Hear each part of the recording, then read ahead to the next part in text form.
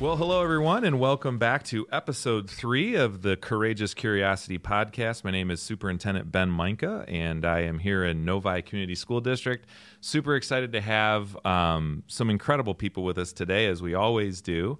And you might notice, if you're watching the show and you've watched the first couple episodes, you'll notice that one of our students, Ben Azuz, who is actually one of our interns for our Supervisor of Communications and Community Engagement, George Sipple, Ben's initial design work helped inspire our new logo, which is on display behind us. So thank you, Ben, for that. And today is a really unique day because we're going to be talking about something that, as always, we talk about things that are kind of hard to discuss. And so one of the things that we've been curious about, and we've had a lot of requests to kind of talk about this because it's something that's facing our country and our younger generations, is this idea of the opioid crisis and the stigma associated with it. And so what I'm really curious about is this the problem that some people say that it is? And, you know, quite frankly, I'm not sure everybody realizes what types of problems we're even dealing with this, because I'm not sure that it's talked about enough. So we have two very special guests with us today. First, we have Ken Daniels with us, and many of you are going to know Ken's work. He's been a play-by-play announcer for the Red Wings, 26 seasons of play-by-play, I believe. Is that right? That's right. 26 seasons, and he is also one of the leading voices against predatory practices in the addiction treatment industry, co-founder of his son Jamie, the Jamie Danielson Foundation, in memory of their late son, and he's just got an incredible story to tell. And then we're also joined by Stella Resco, who is a professor of social work at Wayne State. Is that correct? Yes. Okay, correct. I got that right. And in addition to your work in social work, you specialize in the stigma associated with this type of treatment. Is that right? So a lot of my work and research has been focused on substance use, including treatment and prevention services, but also addressing stigma and looking at public perceptions and families that have been affected by substance use. Well, thank you both for being here and being willing to give up some of your time to really discuss this super important issue. And, you know, before we really get into the meat and potatoes of this, Ken, I just have to ask, so you spend every night, you know, running play-by-play for the Red Wings. Tell us a little bit about our outlook. Are we going to make the playoffs? What's your prognosis? What's your thoughts on the season overall? What year would you like to make the playoffs? Well, let's talk about this. It's not going to be in 2023. It looks like we're in a little bit of a sell-off mode right now. Oh, we're in a sell-off mode. Yeah. Not totally, though. I mean, the right thing was done. And Hronek was under contract. When you get an offer like they got for Philip Hronek, the defenseman who went to Vancouver, it was a great deal. And Tyler Bertuzzi, they weren't going to come to agreement with him. I wish Tyler all the best in Boston. He just looks like a Bruin to me. Mm-hmm. And I love Tyler, but they weren't going to come to a deal with him. So Steve has the plan, and the plan was to be competitive this year, unlike the 11-2 losses and 10-9 and whatever it was a season ago. And to that point, they've been competitive. And he signed people who know how to win and can help the kids grow, and it's a growing process. Fans may not like it, but I know many years ago when Ken Holland was here, he said, if you want to rebuild, I'm here to tell you, it's 8 to 10 years. He's not wrong. Yeah. Should he have started it earlier? Yeah. But for Steve now, and going in what year he came in 2019, and the rebuild probably started 2 years earlier. So we still got a few years left until you're truly right there, depending what he does in the summer. So I think they're on the right path. Yeah, that's great. And I would agree. I love watching him play, and it sounds like, and it looks like on the ice that they got a lot of speed and they got a lot of potential and hope for the future with some capital. So yeah, and the assets to draft well, and then you got to then it's up to Chris Draper, and he's very good at what he does and a good staff. So, but again, whoever you're picking, if you're not picking in the top 10, and we seem to, but never get the number one in the lottery, it's still 3 to 4 years for most to even get here. Jonathan Berggren, who's playing very well for the Red Wings now, was drafted in 2018. Wow. He's a rookie now. Wow. It takes time. Yeah, it does. Well, that's always exciting, and I know people will love to, always hear your take on that. But one of the real reasons why I'm super excited to talk to you is that you lost your son, Jamie, back in 2016. And since then, you and your ex-wife started a foundation. You've shared your story. Tell us a little bit about your journey and just maybe how you got to this place, and maybe a little bit about Jamie's life and how you got to this point. Wow. That's a lot, but I'll try to condense it. And it really, and as Stella said, it's the shame and stigma surrounding this disease can preclude recovery. And to think that Jamie's uncles and aunt, my brothers and sister, didn't know that he was struggling. He was studying for his LSATs in Florida while working at a law firm, and then got patient brokered. And it's a long story, but patient brokering is the predatory practice where you find kids with good insurance and you put them into a home for very cheap rent or no rent whatsoever, and send them to a doctor who's affiliated with that home. And that doctor, basically what he does is he rips off the insurance industry, where you're charged, and Jamie was for one of them, as they call it, liquid gold, for peeing in a cup for blood work that he didn't need, was $17,000. And Dr. Michael Lagotti, and we just read a victim impact statement in Miami in January that he's going to get 20 years in federal prison. So, but he won't go until June, because hopefully he's turning on another one of Jamie's doctor who prescribed him Xanax. So a recovering addict is prescribed Xanax, and Jamie feeling better about his life, and then on Xanax, and someone in that house gave him a pill which he should have known not to take, but it was laced with fentanyl. So he was patient brokered, and we're trying to stop that practice. But that's Jamie's story, who was fun-loving, loyal as could be, and so many letters we got from friends after the fact, just how loyal Jamie was. He graduated from Michigan State, and then while struggling because he was turned on to prescription drugs in his frat year, in his freshman year at Michigan State from the frat, which closed down a year after he left. And because kids have prescription bottles and say, yeah, it can't hurt you, doctor prescribed it. Well, within 5 days, Jamie was addicted. That doesn't happen to everybody, but it can happen. How everybody could be susceptible, but you don't know. His sister could probably take the same thing. For any illness that you may have, or surgery recovering, and you don't know. But for Jamie, he was addicted in 5 days, and we believe it started with Adderall in high school, which too many kids take just for the extra time, or feeling better, or exams and studying in the cram with Adderall. And we think that's where it started, when he was misdiagnosed with ADHD. Because he was smart enough to know he needed more time on tests. We sent the doctor. He faked the test to get the Adderall. Yeah, it's such a tragic story, and I'm wondering, since you have experienced such a just horrific experience in your family and with everything that happened to Jamie, are you finding that more people are coming to you and coming forward and saying, hey, Ken, your story kind of inspired me to come forward? Because I think this is almost like an undiscussed issue. Like, I think there's a lot of conversations around the typical drugs, heroin, and, a lot of times people talk about crack or cocaine and those types of things. But when you're talking about prescription pills and those types of things, it's almost like people either don't want to talk about it or they don't think it's a real problem. They don't think it's a real problem, and they don't want to talk about it once you find out the addiction in the family. I mean, we didn't. We were shameful of it, and we acquiesced to Jamie's wishes when he went to Florida. He didn't want his friends knowing. I mean, most probably knew, let's be honest, but he didn't want them knowing. So we didn't talk about it either. As I say, I didn't tell my brothers and sister about it, so they were shocked. Can you imagine telling them that their nephew had passed? And they go, what the hell? Right. We didn't even know anything was wrong. Right. But we also thought back in 2015 and 16, you go in and you check in, and all of a sudden you're sober, and that's the end of it. No, he was sober for 228 days. Well, that's 228 days of sobriety, because the days matter. But you need years and years and years and years. As Stella knows, it's an everyday thing. So we get the word out now that we hope people are willing to talk about it. Still, they don't. But even within their own family, if they know to get help and they see the signs right away, that will help, because it's not an easy process, and it does take the whole family to be involved. Yeah, in hearing you talk about how you couldn't even share with your family, it's probably a common occurrence when people face this. So, Stella, how do you fight the stigma associated with this problem? I mean, we obviously have to talk about breaking down barriers and those types of things, but how do we get to that, knowing that there are many people that might be faced with a similar situation? Well, and I think the stigma associated with substance use is very common, and many families don't talk about it. Many people that are affected by it don't talk about it.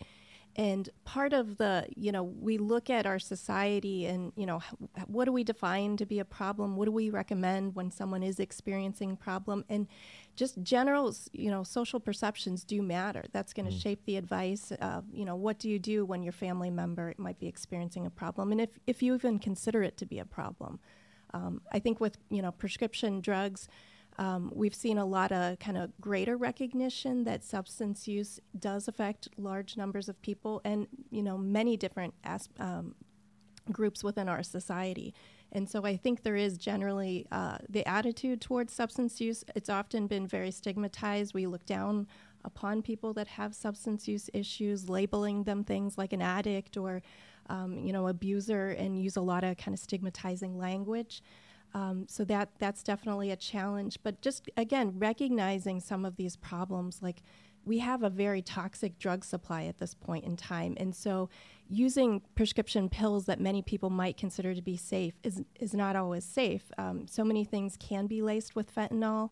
Also, just even combining substances. So combining like Xanax with opioids, that's going to increase the risk of an overdose.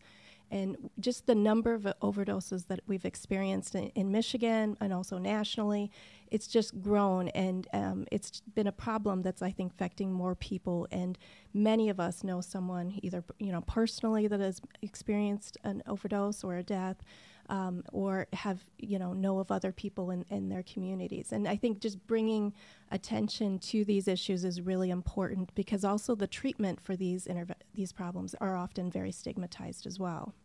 And it seems like in listening to both of you talk that a lot of times I would imagine that obviously the prescriber is, part of the problem. Do you find that through your research and some of your work, you're raising awareness around how much someone should be being prescribed, or is there some sort of regulatory effort that's being made to say, hey, wait a second, we don't need to be prescribing you 20 of these pills or whatever? I mean, are you finding that we're making some inroads and some progress in that area? I think there has been, the federal government and also the state government have put a lot of effort to addressing the drug overdose crisis. And one thing that's gotten a lot of attention is prescribing. So we have seen a number of changes where we're not seeing the large number of prescriptions. When we looked at, in the past, the number of prescriptions per capita was incredibly high in many places, including Michigan. And so that has changed quite a bit. But we are still experiencing lots of overdose deaths, even though that has changed. So it's not just prescription drugs. And the other issue is that you can go to your grandparents' house and they maybe had knee surgery 10 years ago, and the pills are just sitting in the medicine cabinet. And I know through Jamie's friends, and they'd go find them. And the key is, and not to flush them down the toilet. There are ways to dispose of prescription meds that you can, the Terra bags, and the Jamie Daniels Foundation supports that. And we do give them out at many of our events. To take those, you wouldn't leave, you hope you wouldn't, leave a loaded gun in your house. Well, you're doing the same thing, really. If you're leaving prescription drugs around for teens to find them, and they do, because we find that I think the numbers were 80 to 90% of those who wound up being addicted to even heroin will start with prescription drugs prior to the age of 18. So if they're sitting in your medicine cabinet at home, get rid of them. Yeah. If you don't need them, or lock them. There's a way to do that to stop it even from happening. I was reading a horrific story to piggyback off what you just said that I'm not sure a lot of parents would even know about, but there were a group of high school kids, and they had collected some of these medicine pills from different, parents, grandparents, whatever, and they had a party, and they poured all of these things into a bowl and kind of mixed them up. And a lot of very dangerous medications, especially when you think about combining them with others. And I don't really think parents even have a clue that this is out there and that this is something that happens. And I don't know if that's really prevalent or common knowledge. Probably not.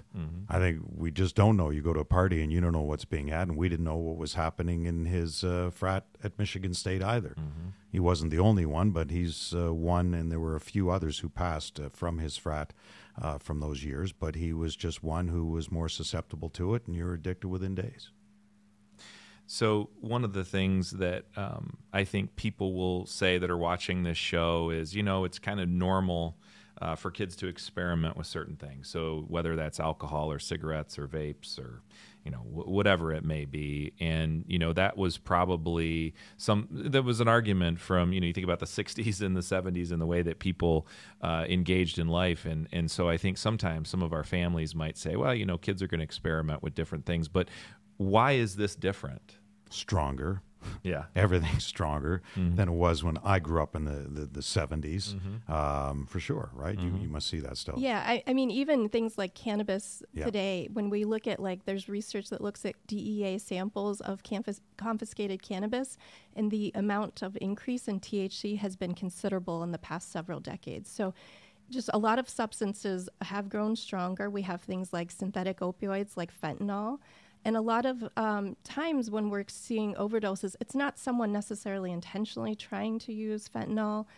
There's many situations. There's been, cases in the news. There was an overdose death of students at Ohio State earlier in the year, and they were 2 students that were taking Adderall to study for exams, and they got it illicitly on the street. But there's situations with fentanyl that you can use it, a very small number of times, and because of the fentanyl in there, it can cause an overdose. And again, if you're using alcohol at the same time, that's going to increase the risk of your breathing stopping. And so that's one of the other things that we are seeing. So I think a lot of what we're focusing on in some of the prevention work I'm doing is, and a lot of what I'm hearing from young people is they want information on how to be safer. They don't want interventions or preventions that are going to tell them, the Nancy Reagan just say no era.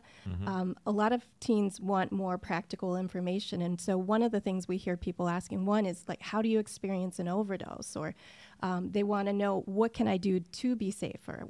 And different things like, if you are using a substance, not using it by yourself. That's another situation that can increase the risk of overdose. And there's also different periods in time where the overdose risk is greater. So if you've been in recovery and you've had a shorter period of sobriety, that can be a period where we see increased overdose. And so some of that information, I think, young people want to know. They want to be safer. They don't, I think we see a lot of substance use in adolescence. That's often where we see substance use begin and escalate. And part of that is developmental. You think about the goals of kind of separating, individual, becoming an individual and separating from your family. And so developmentally, substance use can kind of serve in some of those needs, but there's also these risks that we want kind of young people to be aware of and be mindful of, because, the consequences, can be quite. And the way that they're even hiding the fentanyl, and I've seen in many states and school districts in Pennsylvania, I don't know if it was Oklahoma, California, different laws that they have put in. The fentanyl is now being hidden in candies that'll look like sweet tarts and other candies like that. And you go, the depths that people will go to, and you can't trust anything anymore. And anything online that you're purchasing, it's easy, right? Nancy Reagan, just say no. Yeah. That was easy. But, man, if you see something online, I wouldn't go anywhere near it. Yeah, and if you think about it, I mean, Jamie passed way too soon, of course, and it was one pill, right? I mean, that was, obviously, yes, I know there right. was a pattern, but really, the situation for him was the one pill. Yeah, now he's in a sober home. Now, I don't know the circumstances of that, and they left him there for an hour before they even called paramedics because they were cleaning up the house because the kid he was a roommate with also patient brokered him because he called us after the fact trying to extort money from us for Jamie's belongings. So we know that, and that's the sickness of it. And to think that a doctor would prescribe a recovering addict Xanax, and again, he felt better. He's on Xanax. Okay, doctor prescribed that, and then someone offers him a pill, and you're not clear because at 23, even the frontal lobes, the glutamate receptors in the brain have changed. It's a chemical imbalance when you are addicted. It's a chemical imbalance in the brain. The cognitive ability to say no has been altered. So that's an issue too. It starts from there, right? So super helpful information that both of you are sharing today, and I so appreciate it. One of the things that I heard you talk about a little bit, Ken, was this idea of getting rid of your medication. There's a proper way to dispose of it. You've talked about some prevention strategies. Stella, talk about what parents of children today could benefit from knowing. Like, how can they help? Warning signs, things they can do for prevention. What are some practical tips that you might offer of parents that might be tuning into this show? One practical thing I would say is to get naloxone. So even if you don't think you need it, it's something good to have on hand in case you ever do need it. Naloxone is a medication that can reverse the effect of a drug overdose. Also known as Narcan. Narcan, right. yeah. Mm-hmm. But that is one thing, and I'm seeing a lot of efforts to get naloxone into the community much more so than in the past. Isn't it funny? And you say that, and we try, and some school districts go, well, wait, if we have that, isn't that hinting that they are? Well, yes, maybe they are. Right. It is a problem, believe it or not. Yeah. And Novi actually is one school that does have Narcan or naloxone in all of the schools, which is awesome, and we're really glad to see. But I think for many people, they don't want to get naloxone. The idea, my kid would never do that. Right. The respectability, we don't want to be admitting we have a problem. But the fact that we can reverse a drug overdose is really important to kind of remember with opioids. And so having it on hand can be really important. Even if you don't think you need it, I just want to encourage folks to get it. And also just to kind of the stigma associated with having, naloxone. We're seeing a lot of communities do things like putting it in the libraries when you're checking out your books, being able to take it home. In the past, I think you used to have to go to more specialized trainings. You can always get it at other places like the pharmacy without a prescription. You can ask for it and receive it there. But just having it much more widely available in communities, I think, is one thing that's really important. The other thing I think is important also is, just for parents and caregivers to talk to their children and have conversations about substance use. Oftentimes it's uncomfortable. We don't want to talk about it. And some of it, we have dispensaries on every other corner in some communities now. And so having the conversations with your teens and with your young adults and your family are really important.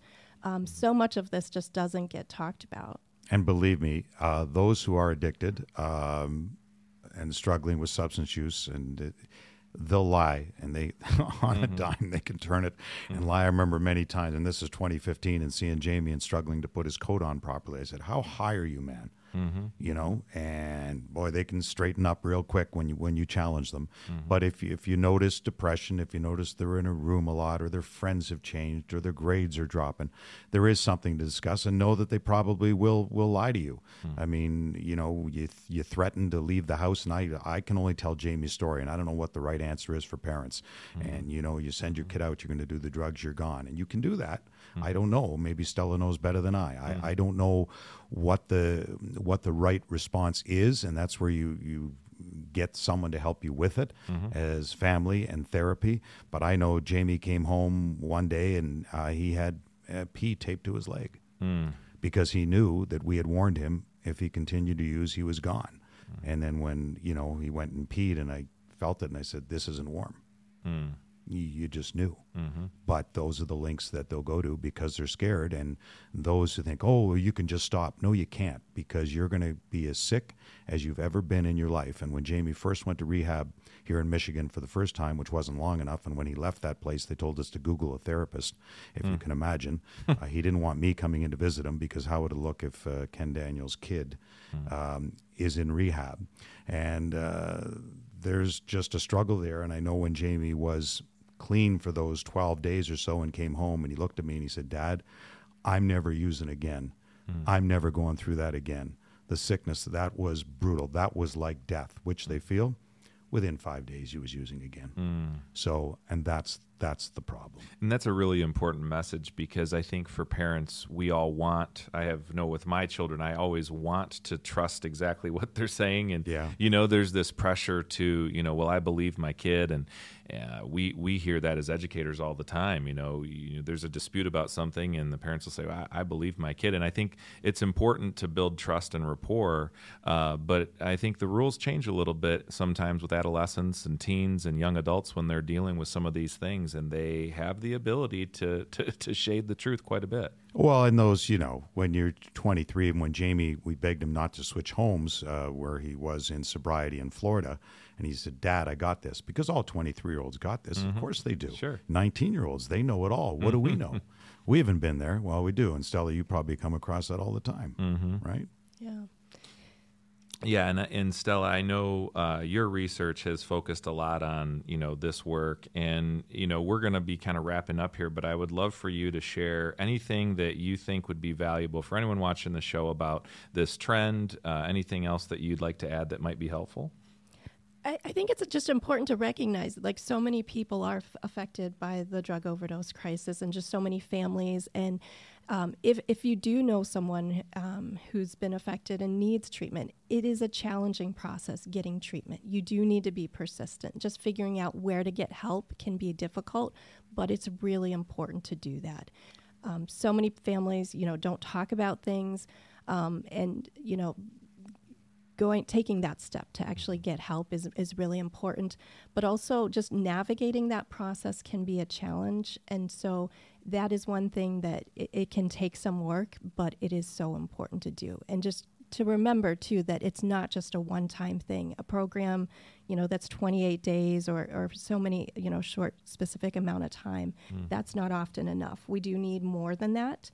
And so, having programs for folks in recovery, that's been really important.